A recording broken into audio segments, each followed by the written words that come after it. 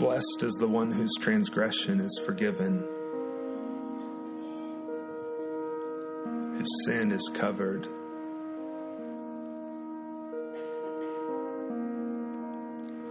Blessed is the man against whom the Lord counts no iniquity, and in whose spirit there is no deceit.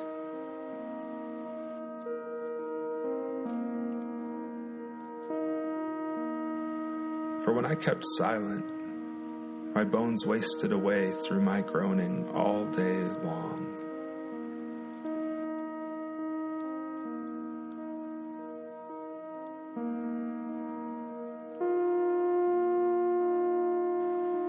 For day and night your hand was heavy upon me. My strength was dried up as by the heat of summer.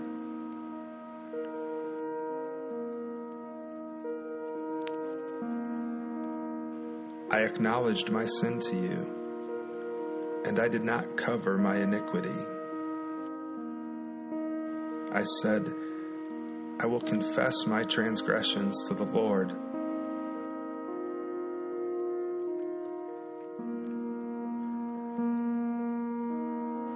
And you forgave the iniquity of my sin.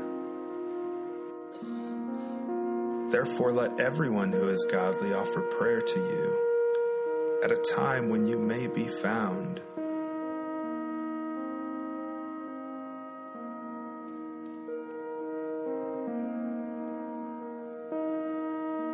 Surely in the rush of great waters they shall not reach him.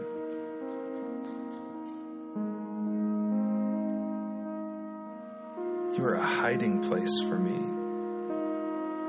You preserve me from trouble. You surround me with shouts of deliverance.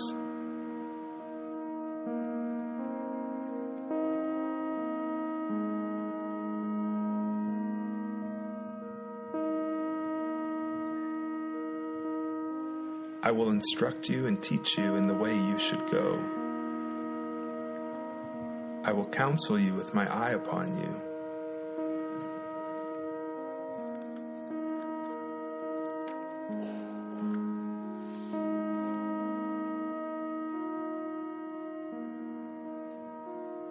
Be not like a horse or a mule without understanding, which must be curbed with bit and bridle, or it will not stay near you.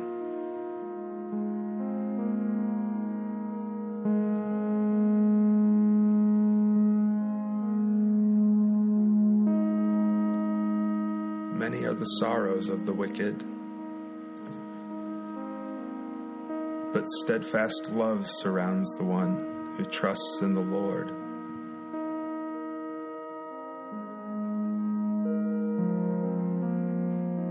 Be glad in the Lord and rejoice, O righteous.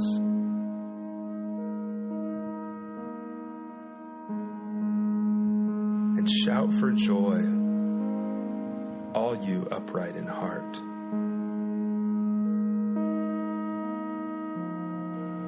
Psalm 32.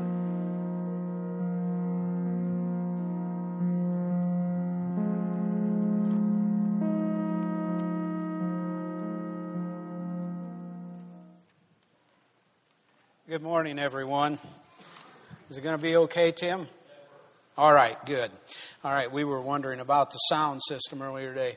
By the way, to any of you who don't know me, my name is Tom Spiker.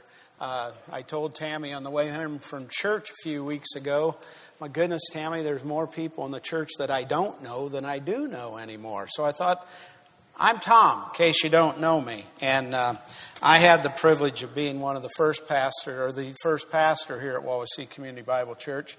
Matter of fact, the guy that was singing this morning wasn't even born yet then, and I remember doing his baby dedication. And Karina on the piano, I remember one time when we were still back in the elementary school in Milford, we asked if anyone wanted to come to the front and let them know that they had believed in Jesus for salvation. And you were one of them, Karina. I don't remember if you remember that or not. So I go way back, and in case you don't know me, here I am in the flesh here today. I would like to invite you to take a Bible now. We heard the psalm read, but we're going to go through it verse by verse now. I'm not going to project all the verses, but I would really like for you to be able to see it. So Psalm 32, get your Bible, or I guess in the age we're in, your app, and turn to Psalm 32.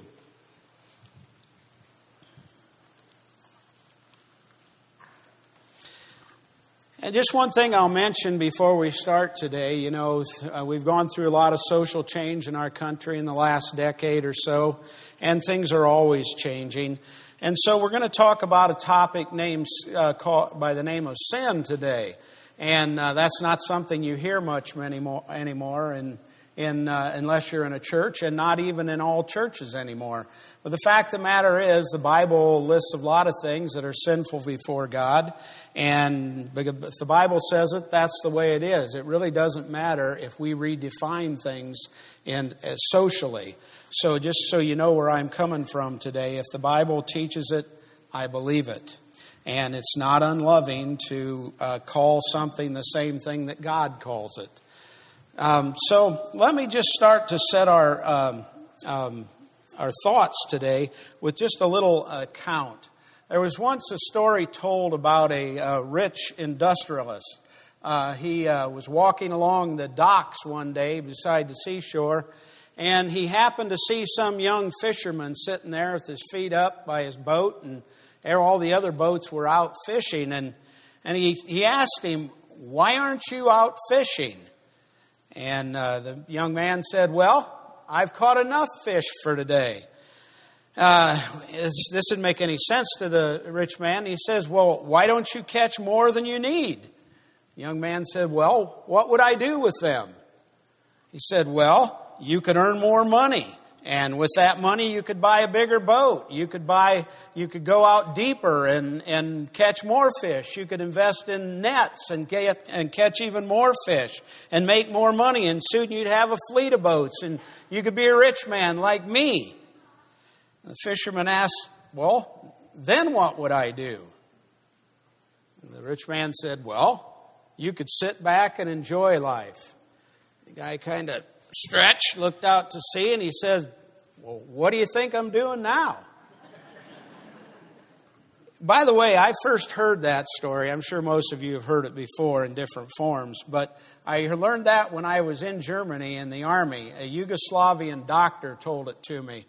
And the rich man were the Germans, and the young man was the Eastern companies who knew how to, people of the Eastern countries who knew how to relax. I just thought that was interesting.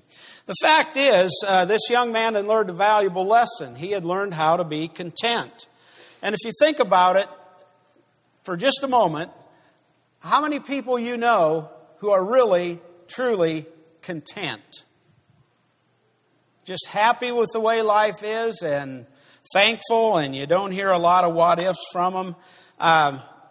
Just about everyone wants more than what they have. And most lives, unfortunately, are lived kind of like this. It's something I've even observed in my own life. You get this young person and they're thinking, "Man, once I get out of middle school and get into high school, then I'll be happy. Or once I get out of high school and get into college and finish with that, then I'll be happy. Once I get a relationship with someone I really love, then I'll be happy. Once I have children, I'd like some children, then I'll be happy. And no sooner do we get the children than, man, once I get these kids raised, then I'll be happy. Then if I could just get out of debt, boy, then I'd be happy." You know what happens while people think like that? Life. Life is what happens. I have come to know so many people who have spent their entire lives waiting for the next thing that surely that will make them happy. So they agonize and trudge through whatever they're in, and that next thing doesn't make them happy. So there's something else out there. When the fact is, every day and every stage of life has its blessings, and God intends for us to enjoy them. Well, listen, here's the first thing I want you to know this morning. Contentment will never, ever come through the things we possess. Contentment will never, ever come through the things we possess. I'll tell you a little story about myself. All my life, I wanted a really nice, high-powered rifle. I don't know why. I've never hunted a deer, but I've always wanted one. And I came to really like the Henry rifles. I just thought those are the coolest things. You see them in all the cowboy stuff. So I saved up my money, and I bought a 30-30 Henry rifle with the brass. And it's been months ago, and all I've done is just hold it. Yesterday, I took my grandson out to shoot it. He shot it once. I shot it once. The lever jammed. Won't work. Now, granted, I'll get that, but that just goes to show that things don't bring contentment. I was anything but contented when that happened, when I had to bring home that. And Tammy said, well, how was it? And, you have to admit that it wasn't all you hoped it would be. Contentment will never come through the things we possess. Most of you recognize the name John D. Rockefeller. He had founded Standard Oil and was a native of Ohio. And he was the first billionaire. And in the fact that it happened in the 19th century, he probably, even by any day's standards, was the most wealthy man that ever lived. And John D. Rockefeller was once asked in a news conference, Mr. Rockefeller, how much money is enough?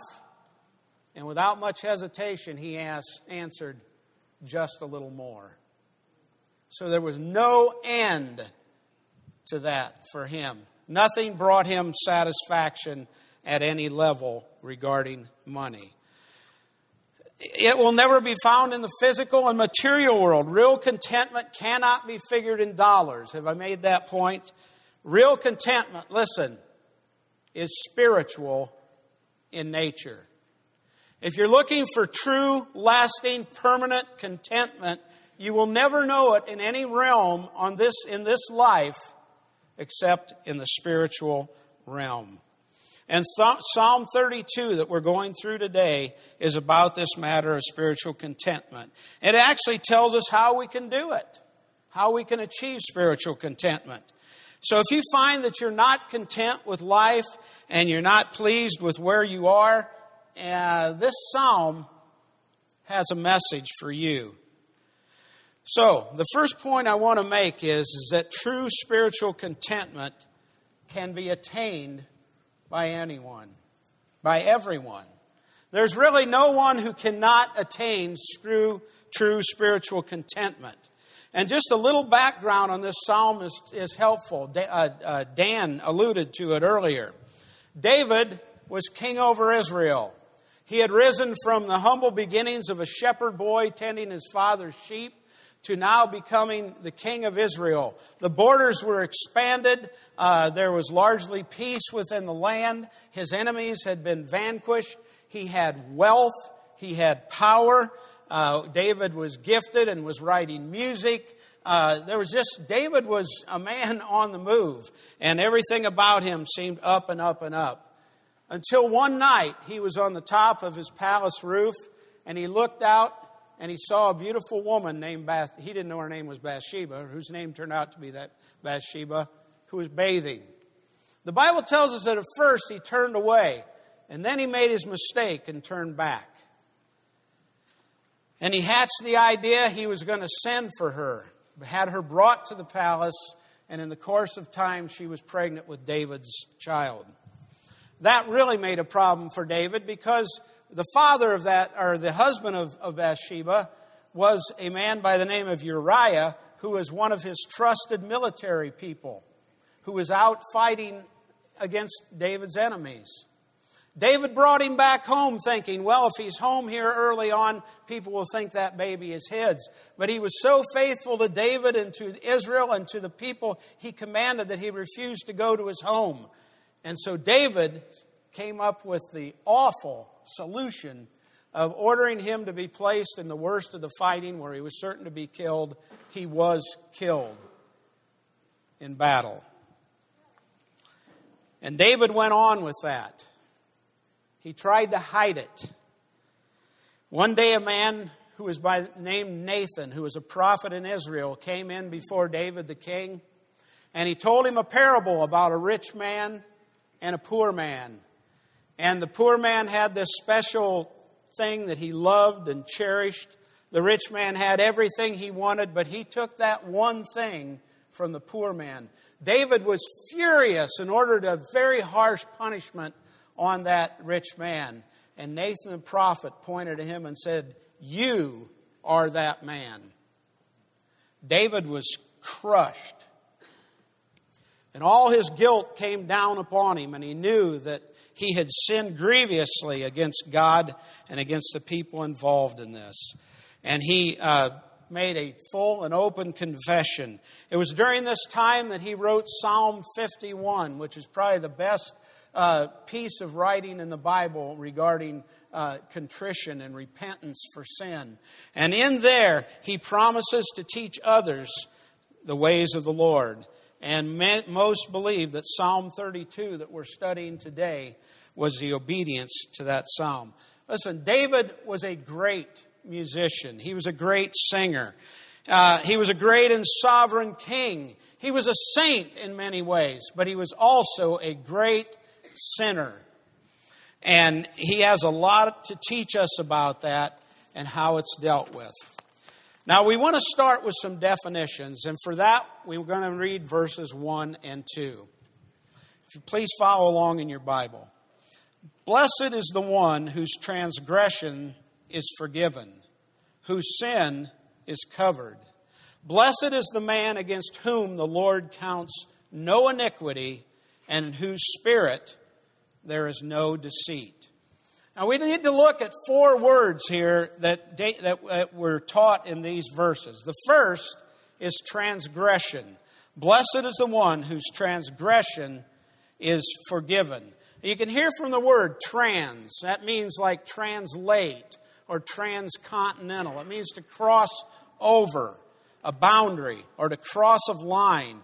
It speaks of open rebellion against the precepts and the clear commands of the Lord. It shows sin as defiance or behavior that is sinful in the sense of being defiant against God.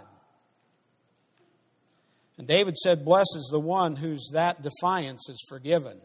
The second word is sin. Blessed is the whose transgression is forgiven, whose sin is covered. And that word means literally to miss the mark. Like those of you who are archers, you go for the old bullseye and you're nowhere near it. You miss the mark. You have a crooked arrow, or you try to shoot a target, or you try to do something right. You miss. That's how sin is viewed in this sense. And there it is pictured in the sense of behavior as a defect or defective behavior against God. We see our third word in verse 2. Blessed is the man against whom the Lord counts no iniquity. Iniquity. And that word means bent or crooked. It brings to mind something which is warped or distorted. This word refers to our very nature, which we're born with, that bent, distorted, warped nature that makes it our very nature to be disobedient and rebellious against God. So we've seen sin pictured as defiance, as defective, as distorted behavior against God. And the fourth word is at the end of verse 2, and in whose spirit there is no deceit. And in whose spirit there is no deceit. So the fourth word is deceit. Another word for that you see in the Bible is guile. In whom there is no guile. And here are the ideas of cheating or fraud or a sham or trickery. And David tells us that all these aspects of sin are a part of their lives, that while they are a part of our lives, they can be taken care of them. And getting them dealt with before the Lord is the key to spiritual contentment. Now, slide 4. There is a wonderful liberating truth about our spiritual condition. Notice what David says about each one of our spiritual problems. First, transgressions can be forgiven. Forgiven, that means to lift up, to bear away. Our defiant behavior towards God, that can be removed, carried away. That sounds good. Second, sin can be covered. And that word means it can be concealed. It can be put out of sight. Our defective behavior towards God can be put out of sight. And that's from God's perspective. So totally can He forgive that He puts it out of sight. And He wants it out of our sight too. Third, iniquity may not be imputed. Now that's a bookkeeping term. You've heard me talk about that in the book of Romans, where God's righteousness, the righteousness of Christ is put in our account and our sin is put on Jesus at Calvary. It's the same word, imputed. It means a debt that is not reckoned. Our distortion and bankruptcy will not be held over our heads when God forgives us. The fourth word is our heart can be free from deceit. Our heart can be free from deceit. It can be free from all the spiritual deception and be open and honest before the Lord. How great is that? David had experienced the depths of sin, and he did, and the heights of the grace of God in forgiveness. And he's telling us that this contentment can be found in the spiritual cleansing that God makes available to us. Listen, true spiritual contentment is defined as a heart that is clean, forgiven, and honest before the Lord. Can you imagine how much less insomnia there would be in the world if that was the case of the human heart? When you lay down at night and you don't have that gnawing guilt. True spiritual contentment is defined as a heart that is clean, forgiving, and honest before the Lord. I believe if we can grasp this truth, our perspective on happiness and contentment would dramatically change. But you know what? It's not enough just to have it in our heads intellectually. It needs to be deeply rooted in our hearts. We need to, and we also need to understand that all of this is based on God's love for us in the person and the finished work of the Lord Jesus Christ in our behalf. Listen to what the Bible says on the matter. Psalm 103:12 says this, "As far as the east from the west, so far does He remove our transgressions from us." Now, how far is the east from the west? Is it this far? I guess that's east. Where is east? This thing's curved, so I never know where east is. But let's say that's east. Is it in Syracuse? And the west is Milford? No, it's infinite. No matter how far you push it, it's farther. That's how far God removes our iniquities and transgressions from us when we come to Him in faith, asking forgiveness. 1 John 1:7, "If we walk in the light, as He in the light, we have fellowship with one another, and the blood of Jesus, His Son, cleanses us from all sin." All sin. Colossians 2:13 and 14. "And you who were dead in your trespasses and uncircumcision of your flesh, God made alive together with Him, having forgiven all our trespasses by canceling the record of debt that stood against us with its legal demands. This He set aside, nailing it to the cross." It's all based on the love of God through the work of Jesus Christ. The bottom line is this: if you are saved and in a right relationship with the Lord, your sins are gone forever.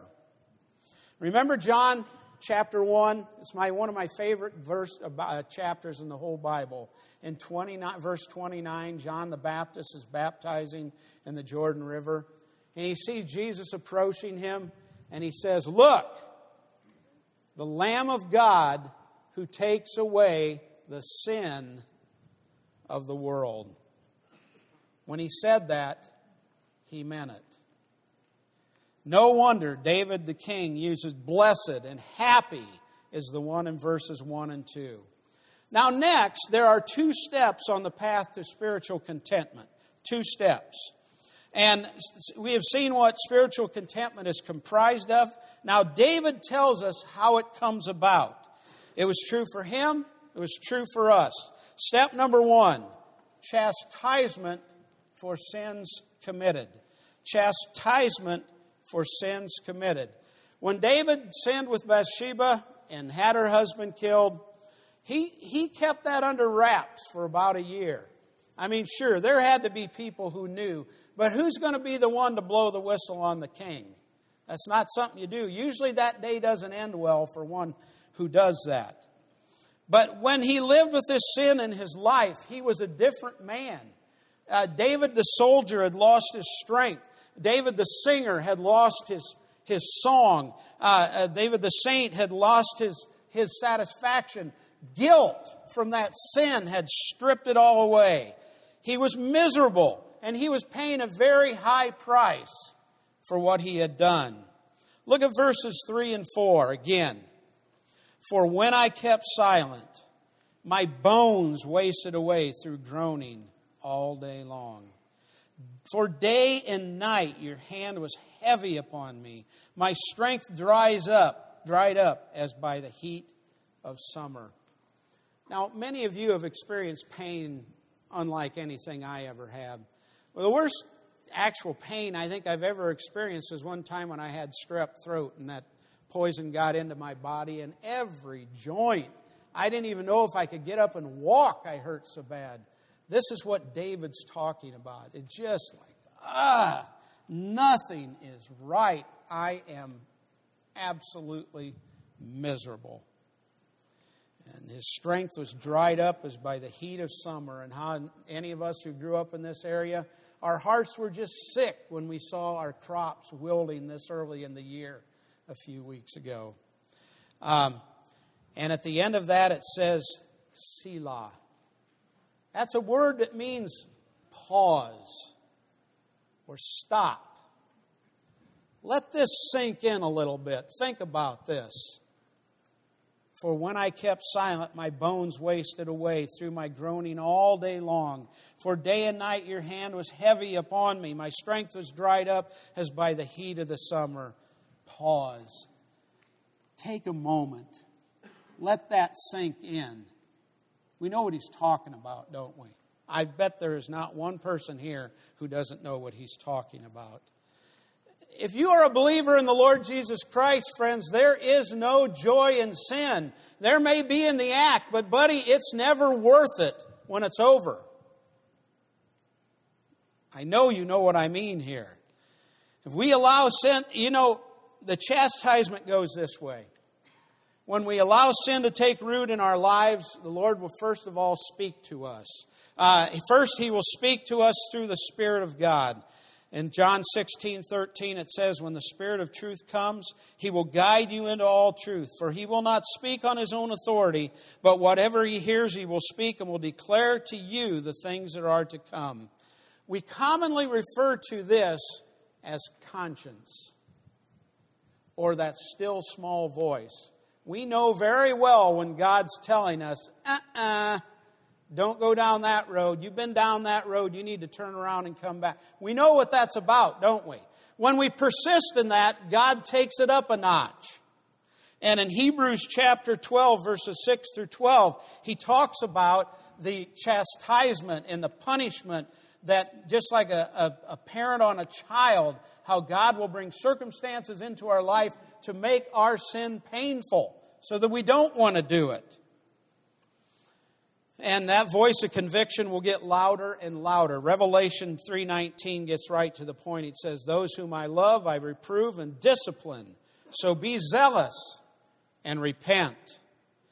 And you know what? There's even the case where when we don't listen to conscience, and we don't listen to the Spirit of God's still small voice, and we don't heed God's discipline in our lives, when we ignore that, we take the pain, that God will even at times take a person's life prematurely. I'll give you two examples of that. The first is in 1 Corinthians chapter 5. And more clearly yet, is 1 Corinthians chapter 11, where they were making a mockery out of communion in the church services. And Paul says, because you've done this, many of you are sick, and some of you have even died. God takes sin seriously, friends, very seriously. Now, here's a thought to ponder. Everyone, please. If you've got ongoing active sin in your life, and you're not bothered at all about that, and you're professing to be a Christian, you better take a good hard look and be sure that you are actually reconciled to Christ.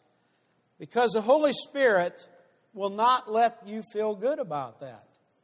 God will not let you feel good about that through His chastisement. If you are in that situation and you profess to be a Christian and you are not bothered by that, you better take a good look to be sure you are really saved.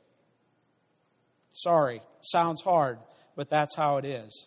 Take a good look.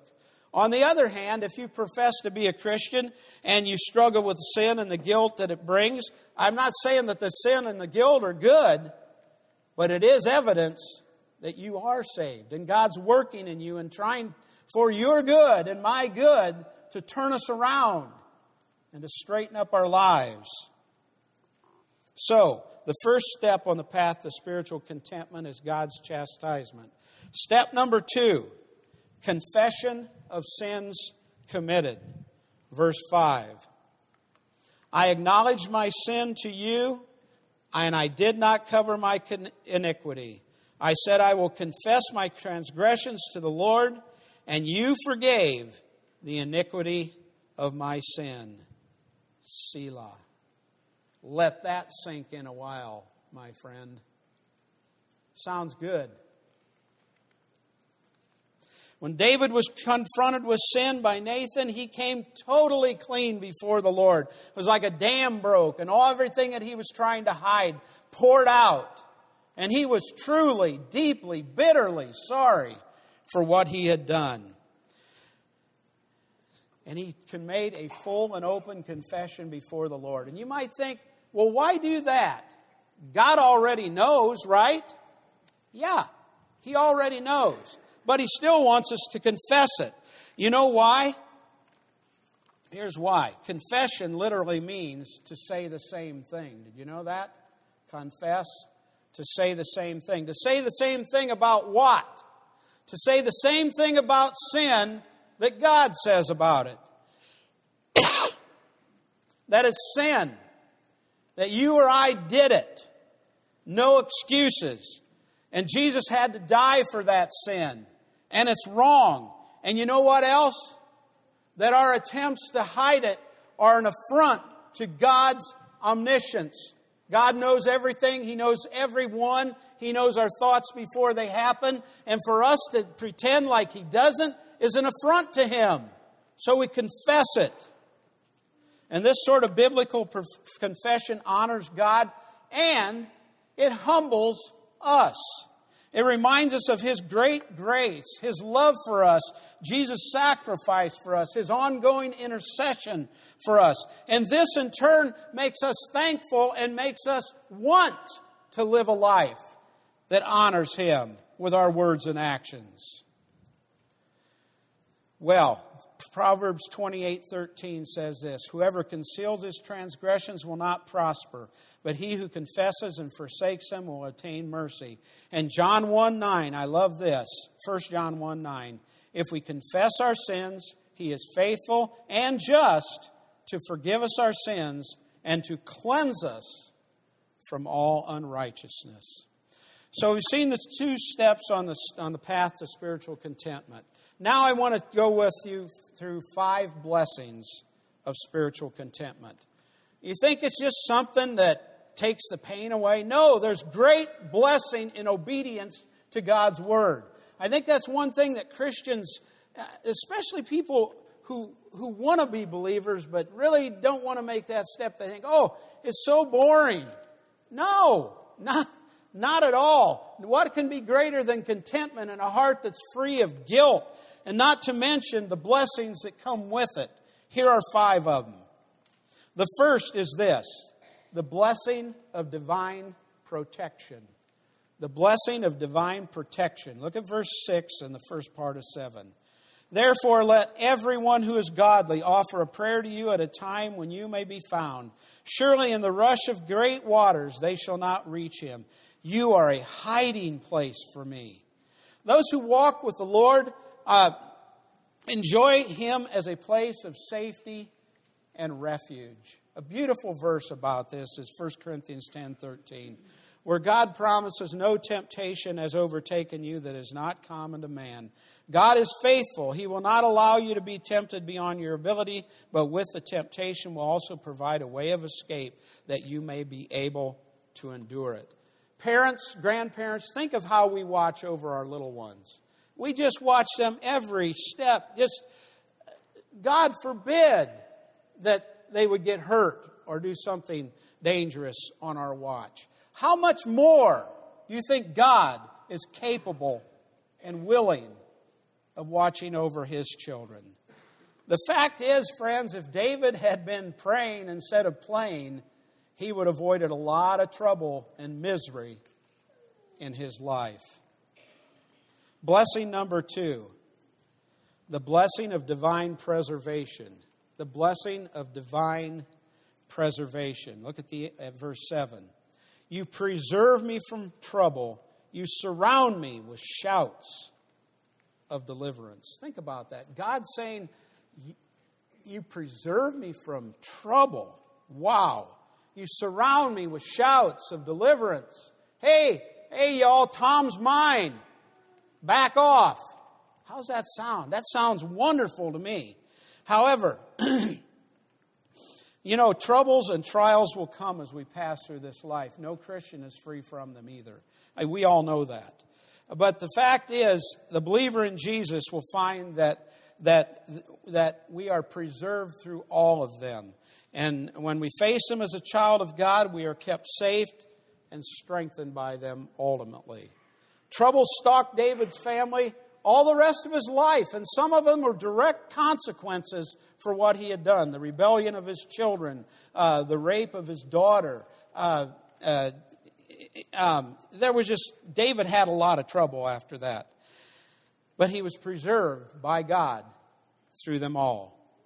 Blessing 3, the blessing of divine proximity. The blessing of divine proximity. Verses 8 and 9. Now here God speaks. I will instruct you and teach you in the way you should go. I will counsel you with my eye upon you. Do not be like a horse and a mule without understanding, which must be curbed with bit and bridle, or it will not stay with you. Here God promises to give David guidance. He promises to give him direction. He also warns David of stubbornness and disobedience, and he's warning us as well. Don't be intentionally dumb, is what he's saying. Don't be like something that you got to jerk a bridle or a bit in your mouth. Be smart. Be all you can be. Obey God. That's the best thing we can do. That's where all our blessings come from. He tells David that he will guide them with his eyes. That's pretty cool. That implies extreme closeness. Now, I can see you all, but I really can only see Raquel's eyes, those brown eyes, which I'm sure can do what we're just going to talk about here. It's a beautiful, loving picture of how God watches over us. Now, kids, you know how parents can give you that look. You all know about that. Spouses, you know how your spouse can give you that look, and you know, back off. Right? Yeah, we know that look, don't we? Well, that's how God guides us that closely with his eyes. Blessing 4. The blessing of divine peace. Man, in a world where there's so much turmoil and so much anxiety, what could be greater than divine peace? Verse 10. Many are the sorrows of the wicked, but steadfast love surrounds the one who trusts in the Lord. Many are the sorrows of the wicked, but steadfast love surrounds the one who trusts in the Lord. Someone made an analogy that an angry rebellious person is like a person surrounded by a swarm of wasps. Everywhere they turn, everywhere thing they do, they get stung again. The more harder they swing, the more they get stung. I think that's a pretty good analogy. Proverbs 13:15 says, "Good sense wins favor, but the way of the treacherous is their ruin." Jeremiah 2:19 adds this, "Your evil will chastise you, and your apostasy will remove you. Know and see that it is evil and bitter for you to forsake the Lord your God. The fear of me is not in you, declares the Lord of hosts." That's a bad spot to be in, friends. Because when we have no healthy fear of God, His holiness, His divine retribution, no knowledge of His word, what's right and wrong, watch out. Well, that analogy continues that a righteous individual, on the other hand, is like one surrounded by honeybees who are busy making honey for them. Now, you ever been stung by a honeybee? Not pleasant, is it? And that's true. We have lots of heartaches and trouble in life. But just like if you want to extend that analogy, all the while God is preparing a place for us in heaven that's far better than any stash of honey that can be had on this earth. The image is clear. Divine peace. The peace that the Bible says is beyond all understanding is the possession of every child in God through Christ, and theirs alone. And it's only theirs, yours and mine, as we have a clean and open heart before God. One more, the blessing of divine praise. Look at the end of verse 7 and then drop down to verse 11. "You surround me with shouts of deliverance. Be glad in the Lord and rejoice, O righteous, and shout for joy, all you upright in heart." It just, David knew how to really celebrate. We had times when he said he danced before the Lord with all his might, and I can just see his mind as he wrote this. He jumped for joy to have an unburdened, pure heart and a right relationship stored with God. And we are liberated in knowing that no matter what this life brings, that we have an eternity in heaven with Jesus. This is a fountain of joy that is the true possession of every believer that cannot be equaled by anything or anyone or any set of circumstances in this life. Now, the ESV of the version of the Bible, this psalm has the heading, "Blessed are the forgiven." Does that show that in your Bibles? Blessed are the forgiven. I want to conclude with three things that I believe are the most precious possessions one can have in this life. And two facts about these possessions. They are available for everyone. And they are free. The first is forgiveness from God. What can be better than that? What can be better than to be free from the crushing guilt and separation that one feels when we're not on a right relationship with God? And to know that our sins have been forgiven as new believers, nothing is greater than that. That's the greatest possession a person can have in this life, forgiveness from God. The second one is a little harder, forgiveness of others. Forgiveness of others. Now, I know some of you have been deeply wounded by other people in this life. Deeply. Far more than anything I have ever known. But being angry and bitter at them doesn't hurt them a bit. It hurts you and me.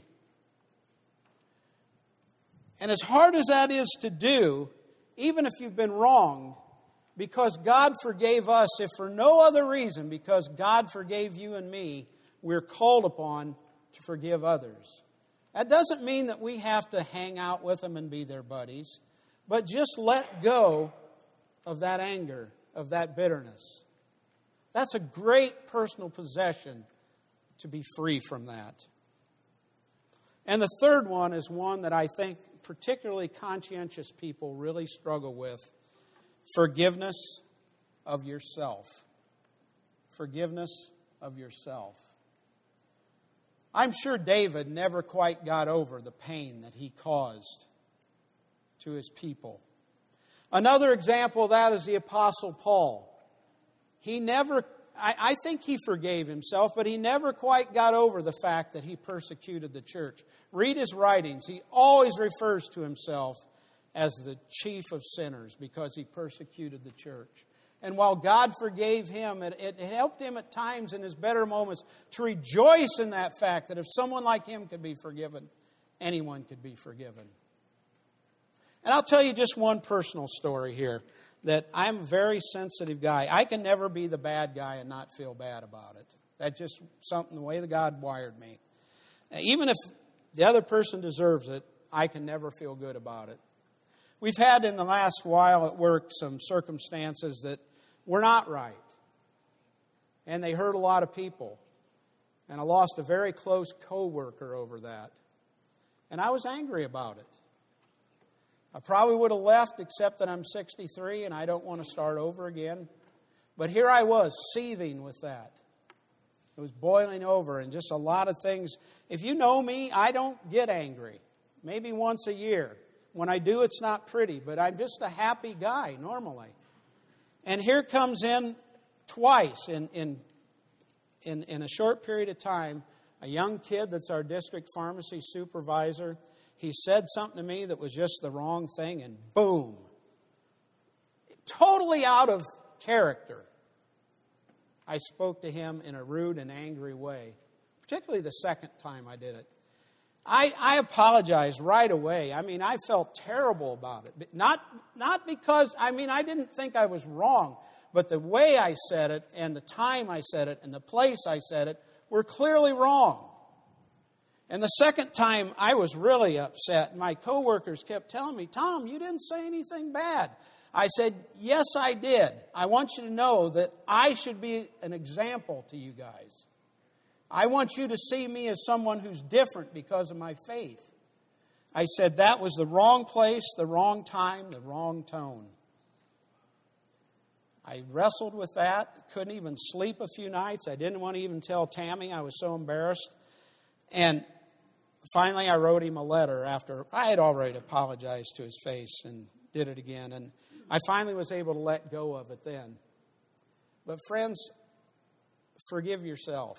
When God forgives you and you've done all you can to make it right, then you've got to forgive yourself. It's a precious possession. Well, that's about all I have to say today, guys. I will just say this in closing. Do yourself a favor. Stay right with the Lord. Keep your heart pure before God, and you will know blessings unlike you can know in any other realm. May God bless His word. Let's pray. Our Father God, we thank you for this time together this morning.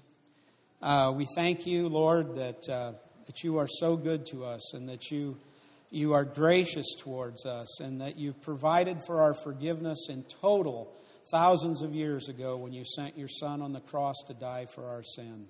Father, I pray that you will keep that small voice, our conscience, that small voice will be hearable by all of us, that our consciences will be keen. And when we do sin against you, that we recognize it and we call it what it is and we bring it before